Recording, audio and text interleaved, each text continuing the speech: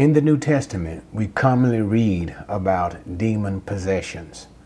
But what is significant about that is these are demons other than Satan. That is the big guy, Satan, who we commonly call the prince of demons, Beelzebub, the dragon himself. Satan, you don't read about Satan literally possessing people. And that's what I want to talk about. Demon possession, common.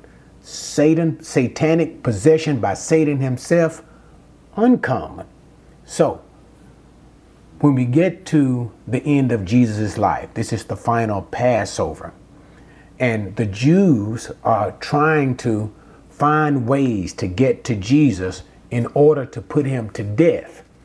They need an avenue in order to get to Jesus away from the people, arrest him, and kill him. Now, with that background, let's read a few passages of scriptures, and then we're going to talk about this issue of possession, of satanic possession itself. Not regular demon possession, satanic possession. Let's look at Mark 14. We're going to lay a little background. 14:1. Now the Passover and unleavened bread were 2 days away. Passover was the feast of the Jews, the final one, in which Jesus would fulfill Exodus chapter 12 as the true Passover Lamb of God and lay down his life. And the chief priests and the scribes were seeking how to seize Jesus by stealth and kill him. For they were saying, not during the festival, otherwise there might be a riot of the people. So it was Passover season. The leaders were trying to kill Jesus, but they determined not to kill him until after the Passover. And then, because they didn't want the people to get upset and a riot to begin. Okay, so that's the whole idea. Now we're going to continue on.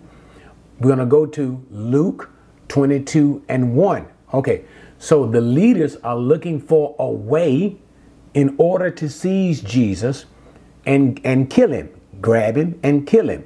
Judas, Luke tells us, provides them the way in order to do that. Remember, Judas was a part of the inner circle of the 12. So therefore, wherever Jesus would go and was customary to go, Judas was well aware of it. Luke 22:1. Now the Feast of Unleavened Bread, see, that's the same occasion, which is called the Passover, was approaching. The chief priests and the scribes were seeking how they might put him to death, for they were afraid of the people. That means outside of the people. They didn't want the people to know. Again, same situation. But now look at verse number 3. And Satan entered into Judas, who was called Iscariot, belonging to the number of the 12. Notice, we see once again, many times in scripture, when people were demon possessed, but only in scripture. This is the only time we basically see, and I don't want to become premature. Let me just simply stop here. I'm going to go and hit another passage, and then I'm going to try to make my point, and I think you'll see it right here. But once again, notice what verse number 3 says. And Satan entered Judas. It was no ordinary demon or demons.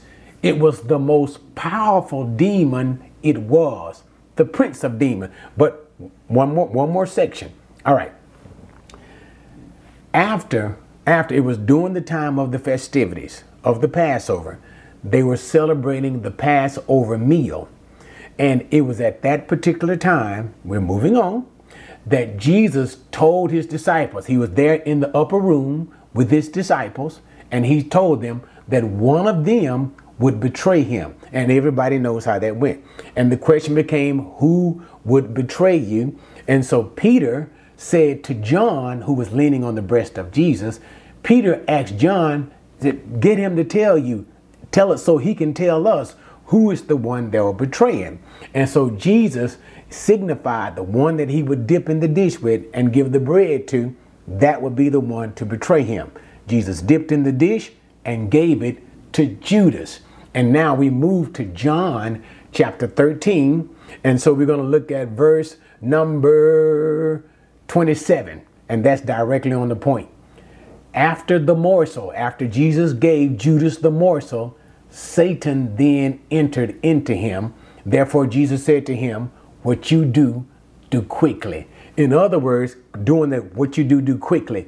Jesus knew that Judas had already made plans to betray him for the 30 pieces of silver with the leaders. And so he simply told him, go ahead and do it right now. But the point that we're making is, notice again, after the morsel, Satan entered into Judas. So notice, Satan entered into Judas 2 times.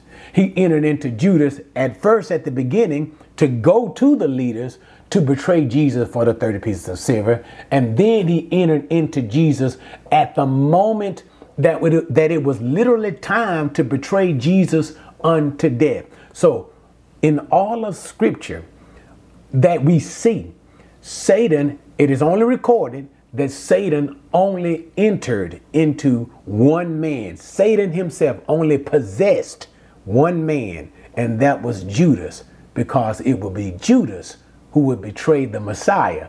And it seems like Satan didn't want to leave that job to no one else. He wanted to enjoy that all to himself. And it fulfills the scripture that God spoke of in Genesis chapter 3, and talks about how the seed of the serpent would bruise the heel of the seed of the woman. All right. Catch you next time.